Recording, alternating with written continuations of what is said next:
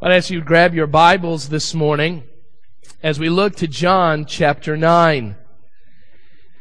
A couple months ago, I was catering an event up in DeKalb, and the name of the event was entitled Ski for Sight. It's an event that is put on by the Lions Club of Illinois, who is known for helping out those that suffer from blindness or other various eyesight conditions.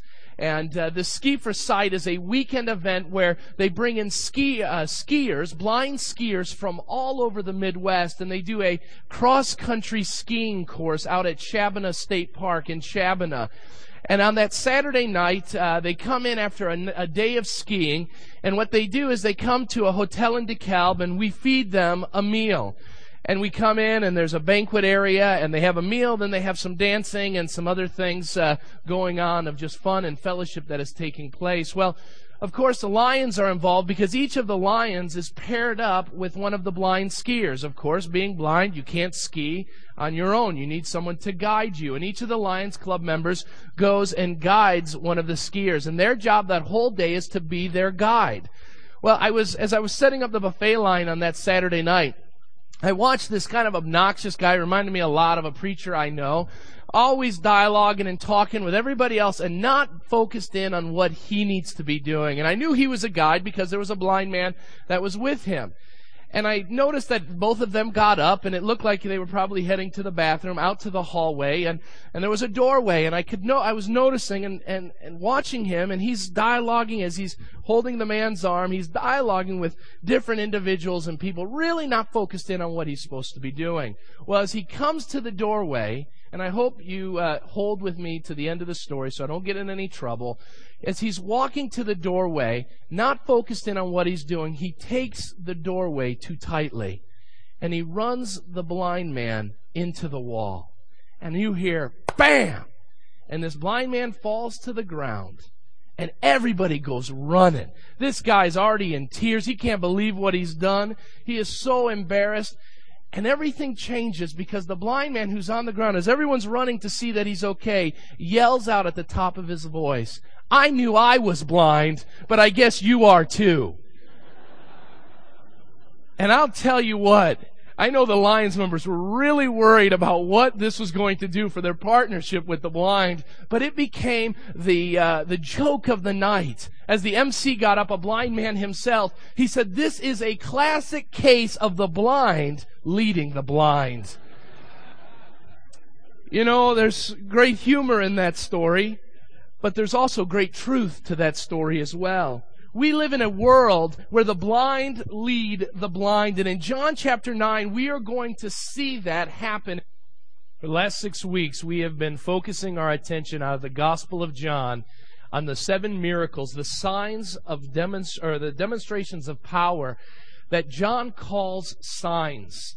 One of the commentaries called these miracles signs of significance because many times we get focused in on the mechanics and what's happening within the miracle that we forget to look at the lesson and the truths that are behind that miracle. It seems that there is a wealth of truth behind this miracle of a man who needed Jesus' help, who was born blind. But we also see that it isn't just for that man, but it's for you and I as well. Because today we learn that Jesus is the answer to our darkness, But how does that answer become evident to you and to me? It comes in 3 key actions that we must be a part of. First of all, the first thing we must do is that this answer involves recognizing the misery of sightless men. Now we know from the context that Jesus and the chief priests are in a point of confrontation within Jesus' earthly ministry. We know that they are becoming more and more agitated with this man, Jesus Christ. Now, in fact, if you look at the end of John chapter 8, you're going to see that there's a dialogue going on. In fact, an argument going on over Jesus' words about being before Father Abraham. And these were words of blasphemy. This would say that Jesus was before Abraham, and he says, "Before Abraham, I am," at the end of John chapter 8. In fact, look at the last verse of John 8, and that tells you how far the confrontation had gotten. It says that the people wanted to stone Jesus while he was in the temple area, but he slips away. They wanted Jesus dead. But look at what it says in verse 1. It says that he saw a man. My thought went to what would Jesus be seeing when he looked at that man? What are the things that he observed? I believe what Jesus saw in this man is the same thing that he sees in you and me as sinners. But it says that whenever Jesus seemed to look upon an individual, an emotion would carry him to that individual, and that was that he was gripped with compassion, mercy, and grace. So he looks at this man, and what is his reaction? He reaches out and he begins to minister to this man. But why? Because when Jesus looks at people, he doesn't see our paychecks, he doesn't see where we work, he doesn't see the nice clothes that we wear, or the nice car that we drive, or the great houses that we live in. But when Jesus sees us, he says we are sheep without a shepherd. We are harassed and helpless. And Paul tells us that as a result of all the sin that we have in our lives, we are people that are miserable. And that's what I believe Jesus sees in this man. But why would this man be so miserable? Well, this misery, first of all, involves his blindness. Write that in your outlines. His blindness. It involves being blind. In my own thinking and estimation, and please don't take this the wrong way, for me it would be one of the most difficult of physical handicaps to be blind. I am one who loves to watch things, to look at things, and to have never seen a sunset or the face of your children or the face of the person that you love. To ever be able to watch nature in all its glory would be a terrible thing. And yet we are given an account of a man who all his life lived in a place of utter darkness. But may I tell you and contend with you that there is a blindness far worse than not being able to see with your physical eyes.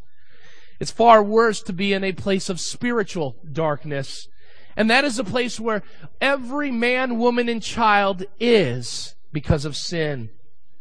Because of sin in our lives, we are unable to see God in all His glory and all His power and majesty. And we have a foe, an enemy, who tries to continue to keep us blinded. In fact, in 2 Corinthians chapter 4, verse 4, this is what it says: "The God of this age," meaning the devil, "has blinded the minds of unbelievers, so that they cannot see the light of the gospel of the glory of Christ, who is the image of God." Quite simply, if you have never received Jesus Christ as your Savior this morning, Paul's words to you are that you are blind. And you're not in a place that nobody else has been in. Before I came to know the saving knowledge of Jesus Christ, without the grace and mercy in my life that has been shed, I too would be with you completely blind. So what does Jesus do about it? Look what happens. The disciples respond first. They ask in verse 2, "Rabbi, who sinned, this man or his parents, that he was born blind?"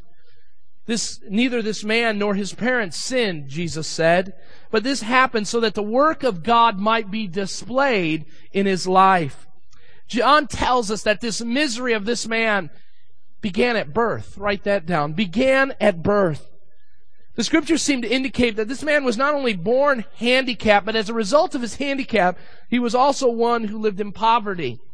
That's what sin does to us as well. Not only does it handicap us, cause us to be spiritually dead, but it also leads us to a place of poverty, spiritual poverty.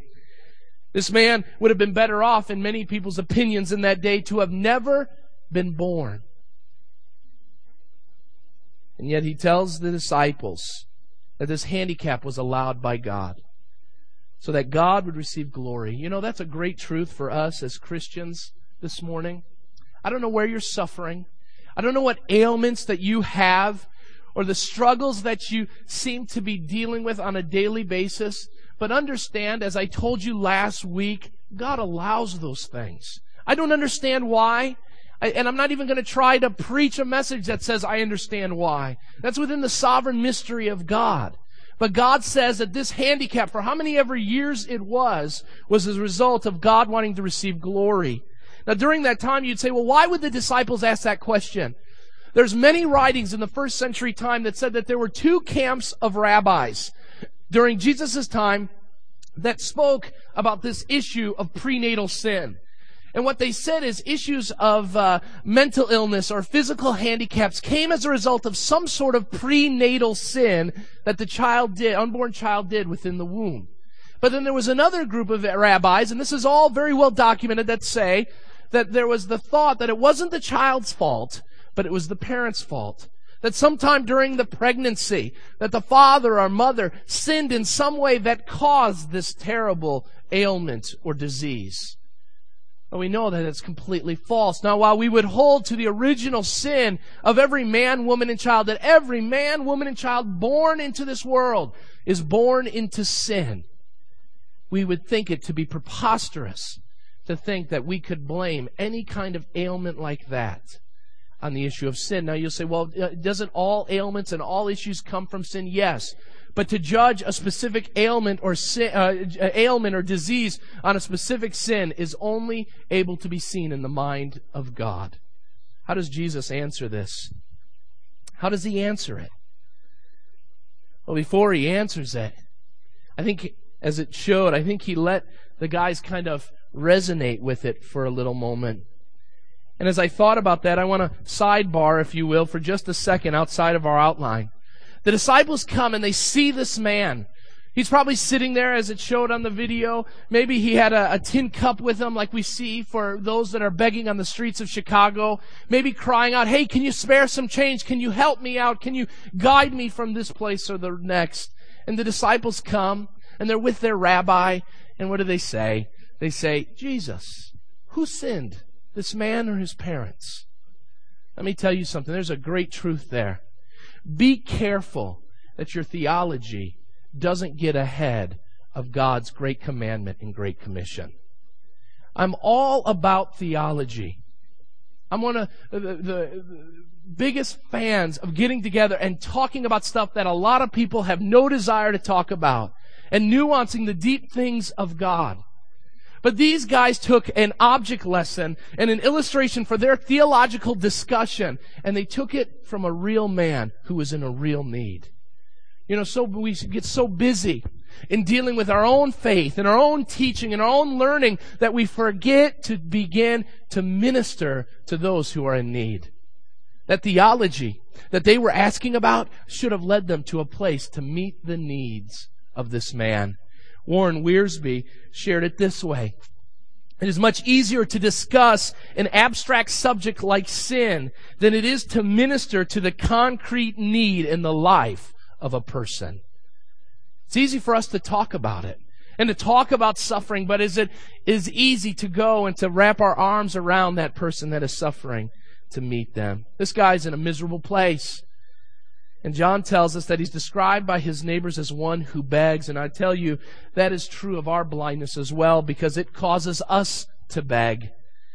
This man was unable to find employment, and as a result, he was reduced to begging for food and money that he received. What a pitiful state for this man to be in. This is no rich man. It would even appear that his parents are one of two circumstances. One, they don't care about him and aren't ministering to him and dealing with the needs that he has, or maybe to be nicer to them, because we don't know. The Bible doesn't say. At best, they weren't able to meet the needs because they were in poverty themselves. This man has no one to turn to, so he finds himself begging. It's a picture of absolute poverty. And spiritually speaking, for us, we can apply this to our own lives, because apart from Jesus Christ, you and I are completely and hopelessly spiritually bankrupt. We've got nothing. We've got nothing that will satisfy our deepest longings spiritually. But you know, we try to do it within this world. We find ourselves going after things like sex and alcohol and drugs, things like materialism and greed. We go after pursuing the dreams that we have here on earth, or the dreams of our children.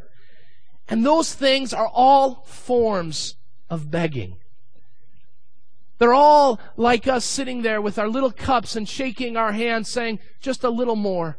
Give me a little more. I need to get through the day. But just like the coins in that tin cup, after they've been used, you find yourself begging again.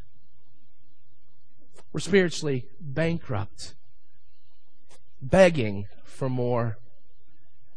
But you know what? Jesus doesn't leave the guys in that spiritual, theological discussion. But what does he do? He comes, he kneels down by this man, and he's about to change everything this man knows. What an incredible truth. That even though people write you off and they say you're worthless, I will tell you, as a teenager, I had a lot of issues, man. I just never could seem to put it together. And I will tell you, there were people, even people within the church, that would say, you know what? They'd tell my parents, and some even had the guts to tell me as a young child, you're so messed up at times. You don't think right. What are you going to be able to do for God? You may have been written off like that. But just like this beggar whose family and friends kind of said, well, that's how he's going to be the rest of his life, God has a different plan. And God has a different plan for you because Jesus Christ is one who specializes in salvaging old and wasted lives. And His purpose to do that is to bring glory to His Father in heaven. In 2 Corinthians 5:17 it says, therefore, if anyone is in Christ, he is a new creation. The old has gone and the new has come. Jesus doesn't want to just help out this guy. He wants to make him a new creation. Well, that leads us to a second step this morning. Once we recognize that we are just like that blind man when we are in our sin, spiritually bankrupt and full of misery, then it brings us to a second thing, and that is remembering the ministry of a sovereign master. Remembering the ministry of a sovereign master. Here's this blind man who probably hears, if you would picture with me for a moment, he's sitting here, and the disciples walk by and they see him, and I wonder, and I'm speculating, I'm wondering if he heard them asking the question.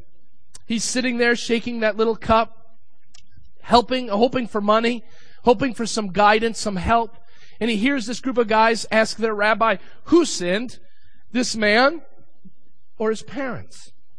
And I wonder if during that time, John does not record, whether that blind man was sitting there saying, does it really matter now? Does it? How I'm in this predicament? I've been in it for so long. Who really cares at this point? Won't you just help me? Won't you just meet my need? And that is exactly what Jesus does. Jesus begins to minister to this man. And yet I think it's amazing that we see that in Jesus' answer, that God would receive glory out of this man, that we see the sovereignty of God all throughout it. Because Jesus, before the foundations of the earth, between Him and the Father and the Spirit, came together and appointed a time for this man's suffering. And they said, this man is going to suffer for this amount of time, but Jesus will go and He will heal him at that time and that place. I don't know about you, but I want you to understand this if you don't already. Wherever you're suffering, wherever you're struggling, whatever it is, understand that God has an appointed time for you to suffer. It's appointed. It's set. And you know what? It will bring glory to God. Because it'll happen according to His plan and His will. This is the sovereignty of God at work in the details of everyday activity in life. But did Jesus just come to heal this man? No. In fact, Luke tells us that He came to seek and to save that which was lost. That's how God receives glory. By bringing sight to the blind and by bringing life to the spiritually dead. And that's how God the Father receives glory. But look at what Jesus says. Some cryptic words in verse 4. As long as it is day, we must do the work of Him who sent me. Night is coming when no one can work. What is Jesus saying? Well, it's a reminder not only to the disciples, but to us as well. We have a limited time for ministry. We have a limited time for outreach. We have a limited time to do what God has appointed for us to do here on earth. He's telling His disciples that, hey, so you know, I'm not going to be here for that much longer. I only got a certain amount of time that I'm going to be here, so I'm going to work. Instead of sitting back and talking theology, I'm going to do the work of the one who sent me. We need to be so very careful in our church that we don't find ourselves just hunkering in here talking about them, but that we go to them because we will have plenty of time to talk amongst ourselves. Our job is, yes, to learn and to grow and to be holy, just as Christ is holy. But God calls us to go and make disciples, to go and reach the lost, to take care of the orphans and widows in their distress, as James tells us in his epistle. So what happens? Jesus lives his life on purpose. Look at what he says in verse 6 and 7. Having said this, he spit on the ground. So, next time your child spits, be careful you don't smack him around and say that's uncalled for. Jesus did it. Told my mother that one time. She wasn't very happy. She was about to spit on me, I think. He takes some of the spit and saliva into the mud, and it says he puts it on the man's eyes. Go, he told him, wash in the pool of Siloam, which means sent. So the man went, being washed, he came home seeing. Does Jesus ask this man if he wants to see? No, he did that in John 5. He doesn't do it here. He just spits on the ground, takes some mud, and puts it on the man's eyes. Why would he do that? Why would he perform a miracle in such an absurd and such a bizarre way? There's a couple things I want you to write down if you can. Jesus never wanted to follow a certain protocol. Just write that somewhere. In his miracles, he never wanted to do it the same way. Why? Because he didn't want it to probably look like a magic show. He didn't want it to be, well, this is how Jesus does it, and that's the only way he can do it. Jesus was not a master of a certain way of doing miracles. He could do miracles any way he wanted. Jesus had healed some people that were blind in the past, but he had done their healing quite differently. And it seems from Scripture that this is the only reference to Jesus healing someone with an ailment that they had had since birth. Remember taking care of the man who had been paralyzed for 38 years. He had not been paralyzed from birth. This man had. He had been blind. Next, we see Jesus uses a foreign substance to display his miraculous powers. I like the way one of the commentators put it. He said that he used the mud to irritate the eyes, and how we as sinners, God places irritations within our soul to bring us to the miraculous saving of our souls.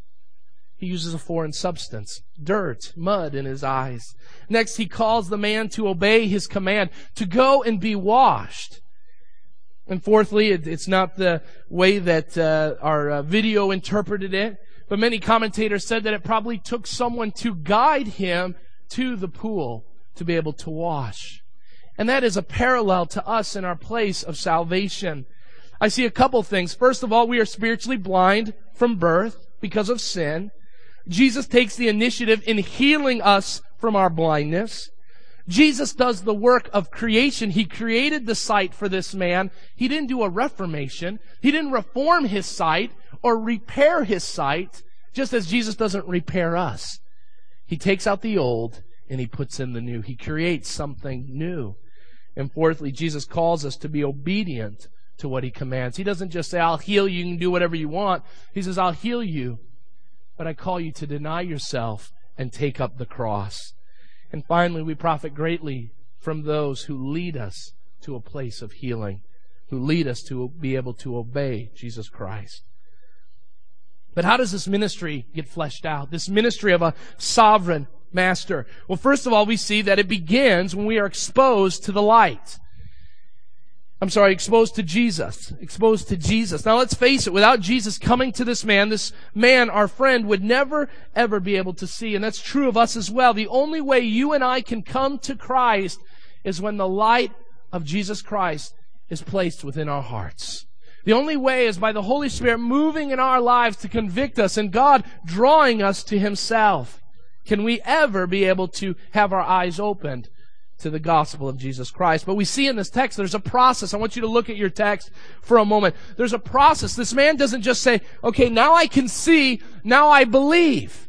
Because seeing isn't always believing. This man, just because he had a miracle performed for him, doesn't mean that he's saved. We find that he is still unable to know who saved him. Look at what it says in verse 11. Look at his first thoughts on Jesus. He's healed. And the people come and they ask, well, how did you get healed? Who healed you? He says, the man they call Jesus. He says he's a man. He calls him a man. Now that would mean that he was no different than the blind man. He was no different. He was just another individual. But it moves on in progression. Look at what it says in verse 17. Finally, they turned again to the blind man. What have you to say about him? It was your eyes he opened. The man replied, he is a prophet. So he elevates it. He says, all right, the guy that did this to me, he was a man, but now I say he's a man who speaks for God. But look at what he says. Verse 33. The Pharisees are speaking to him again, and this is what he says. If this man were not from God, he could do nothing. If this man were not from God, he could do nothing. So he goes from saying he's a man to saying he's a man who speaks for God. Now he says he's a man from God. Now let me stop there for a moment. Those are three deficient views of Jesus Christ. Think about it for a moment. There are people, Jews, modern-day Jews, and many others, even Americans in our world today, that say Jesus was a man. He lived. We know that. History tells us that. Right around 0 to 30 AD, there was a man named Jesus. He taught. And many people will say, your neighbors will tell you, he was a good man, a good teacher. And then there will be others that will say, well, he wasn't just a man. But we have the religion of Islam that says he's not just a man, but he's a prophet. He's one who spoke on behalf of God, and he wasn't the only prophet, but he was one of many. Just a quick thing, we're coming to our elder meeting on Monday night, and one of the engineers who's been working on our building is a Muslim cleric who speaks every Friday night to his people that assemble at his mosque. And he got into a dialogue with us as an elder board about who Jesus was and why we do the things we do as Christians. And I applaud Scott Capp, our equipping pastor, because at one point you would hear the guy's name was Faisal. He would come and he would say time and time again, Jesus Christ, peace be upon him, the prophet. And Scott asked at one point, you call him a prophet, that is good, but will you bow to Jesus? Will you bow to Jesus? Let me tell you something. These three things, if you hold Jesus to be a man, if you hold Jesus to be a prophet, you're wrong. But even worse, it goes one step farther. He says, well, I call him a man of God, or a man from God. The Mormon Church from Salt Lake City says that Jesus wasn't just a man, nor was he just a prophet, but he was a man that attained godship. And he has this special relationship with God the Father. I will tell you something. All three are deficient. And if you hold to one of those three positions, I will say it and it's not politically correct, all those decisions about Jesus Christ lead to one place, and it's called hell. Unless you bow the knee to Jesus Christ as your Savior and Lord, you have a deficient view of Jesus Christ. And I'm so glad that this man comes to that saving knowledge. Look at verse 38. It says, then the man said, Lord, I believe, and he worshiped him. That is the only response that brings salvation. Lord, I believe. Kurios, I believe. It's a sense that he is so much greater, so much more awesome, that he is the only one whom we can believe in. Lord, I believe. And it says he worshiped him. We don't worship a man. We don't worship a prophet.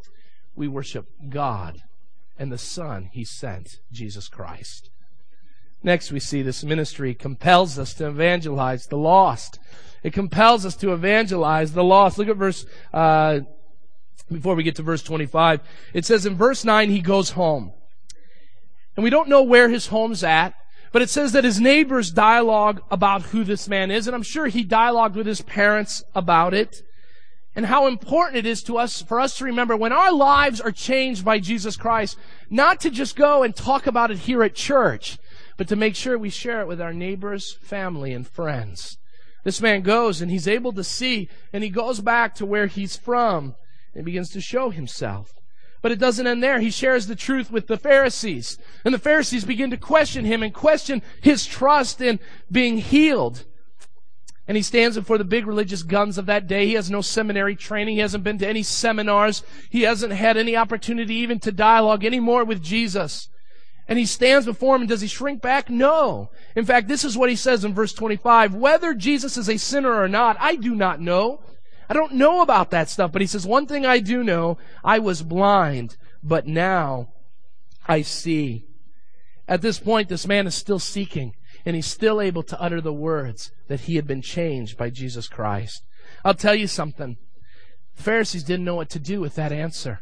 They wanted to get into a theological dialogue about who this was and what he was doing and what he was all about. And he says, I can't tell you the answers to that, but I can tell you the answers that Jesus Christ took care of my problem of blindness. Recently, I was asked by a family member who's seeking to understand the faith and things. And he recently asked me on the telephone, he said, Tim, I heard that they found this box that had Jesus' name on it, and it's full of bones. And he says, doesn't that strike fear in you that your faith will be nullified? Doesn't that bring question in your mind that maybe we misinterpreted Jesus and who he was and who he said that he was? And I said, no. And he says, well, what argument do you give? And I said, I haven't done enough study on even this box of bones that has Jesus' name on it. But I said, I can assure you of this. I have seen Jesus Christ come and change my life. And no box of bones is going to change that. You know, we as people get so worried about making sure everybody knows the 4 spiritual laws, and we make sure that we recite John 3:16, and all those things, please understand me, are very important. But you know what people need to hear? What people can't argue with? And there's a place for apologetics and science, and I thank God for men and women who are studying and nuancing those things. But we need a people and a church, not to just get into debates, but to go tell their friends and lost loved ones, I was blind, but now I see. Is that what you're sharing with your friends and your workers? You're saying, you know, I'm different. I wonder if these people were saying, well, wait a minute. He's different. Wouldn't it be great if our people here at Village Bible would go to work and they would see how Johnny used to be and how Johnny is now? That they would see Sally and they would see how she used to be and how she is now. And they say, you know, I'm not sure about her whole thing about Jesus, but they're not cursing like they used to, and they're not lying and cheating like they used to, and they're not watching the things they used to, and they're not doing dishonest things like they used to. I'm not sure about Jesus, but obviously something has happened that has changed their life. It'd be neat that if we as people would have that effect on our friends and our neighbors. Look at what it says next. This ministry may exclude us from friends and family. May exclude us from friends and family. After numerous discussions between the man and his neighbors in verses 8 and 12, and then the Pharisees who question him in verses 16 through 18, then they question the man's parents in verses 19 through 23, then they bring him back again and they question him again in verses 24 through 34. The man holds to a story and he says, Jesus healed me. Now you would think that they would be excited about this man being healed. But look at what it says. His parents leave him hanging. Look at verse 20 through 23. We know he is our son, the parents answered, and we know he was born blind. But how can he see now? Or who opened his eyes? We don't know. Ask him, he is of age. It said his parents said this because they were afraid of the Jews who already had decided that anyone who acknowledged Jesus as the Christ would be put out of the synagogue. His parents sold him out. Here their son is healed. And they sell him out. We see that next he's excommunicated from the temple. Look at verse 34. To this they replied, you were steeped in sin at birth. How dare you lecture us? And they threw him out. Here's a man healed from an ailment that haunted his life. And what is the response? He loses the connection he had with the friends and family that he loved. To be kicked out of the synagogue, out of the temple, would mean to be driven from all aspects of social and family and even national life. And I will tell you, that is true of us as well, because there are some that have come to know Christ as their Savior, and you would think that their lives, because they've been changed for the better, that their friends and family would come and put their arms around them and say, this is outstanding, this is wonderful, let us rejoice. But what you got when you told people that you found Christ, they said, get that stuff out of here. Who do you think you are? I can't believe that you fell for that garbage. Some of you in this place have been kicked out of your homes. You've been ostracized by your family and friends as a result. And that is true of this man. Jesus heals him and he gets kicked out. Just like this blind man, we are become a mystery to those that knew us before we came to know Christ. Secondly, we display a loyalty to Jesus when we're persecuted, that we are able to boldly and wonderfully testify about Jesus. Just like this man, as Christians, we pass from little knowledge to greater knowledge, which leads in greater adoration and worship. And I think the thing that's neat is you never hear this man's name. You never hear anything more than he's a man, he's blind, and he begs. Why is that? Because Christianity is not about Christians. It's about Christ. It's about not the one who's been changed, but the one who changes men and women for His name's sake. And that's what we see in this text. Finally, we see that the answer to our darkness is revealed by responding to this message about a supernatural miracle. There are three attributes of Christ we see in this text. First of all, we see that Jesus is the shining light. In verse 5, He says, while I am in the world, I am the light of the world. He doesn't say, I am a light of the world or one of the lights of the world. He says, I am the light of the world. In a world full of darkness, Jesus Christ is the only light. And He came into this world, and He still to this day is in this world through the working of His Holy Spirit, shining a light so that people can come to the saving knowledge of Jesus Christ. Just as He healed this blind man, He has come to heal those who will call upon the name of the Lord to be saved. Next, we see He's a seeking light. Verse 35 says, Jesus heard that they had thrown this man out, this blind man, and it says, and when He found him. One of the commentaries says that he searched out for this man. After this man had been cast out, Jesus went looking for him. What an incredible application for us today, because Jesus came to seek and to save that which was lost. And maybe you're here today and you're not sure why you're here, but you felt this pull to come to a church, and to maybe your circumstances have brought you here. But maybe it's you haven't been here for a while because religion wouldn't have you. Or maybe a church didn't want you to be around. Or maybe you're the kind of person that people don't want anything to do with you. No matter who you are or the conditions that you have, I can assure you of this. Jesus Christ came to seek and to save you who are lost. And it's time for you to get tired of that blindness and allow Jesus to heal your eyes so that you can see Him once and for all. Finally, we see He's a saving light, verses 35 through 38. Jesus heard that they had thrown Him out.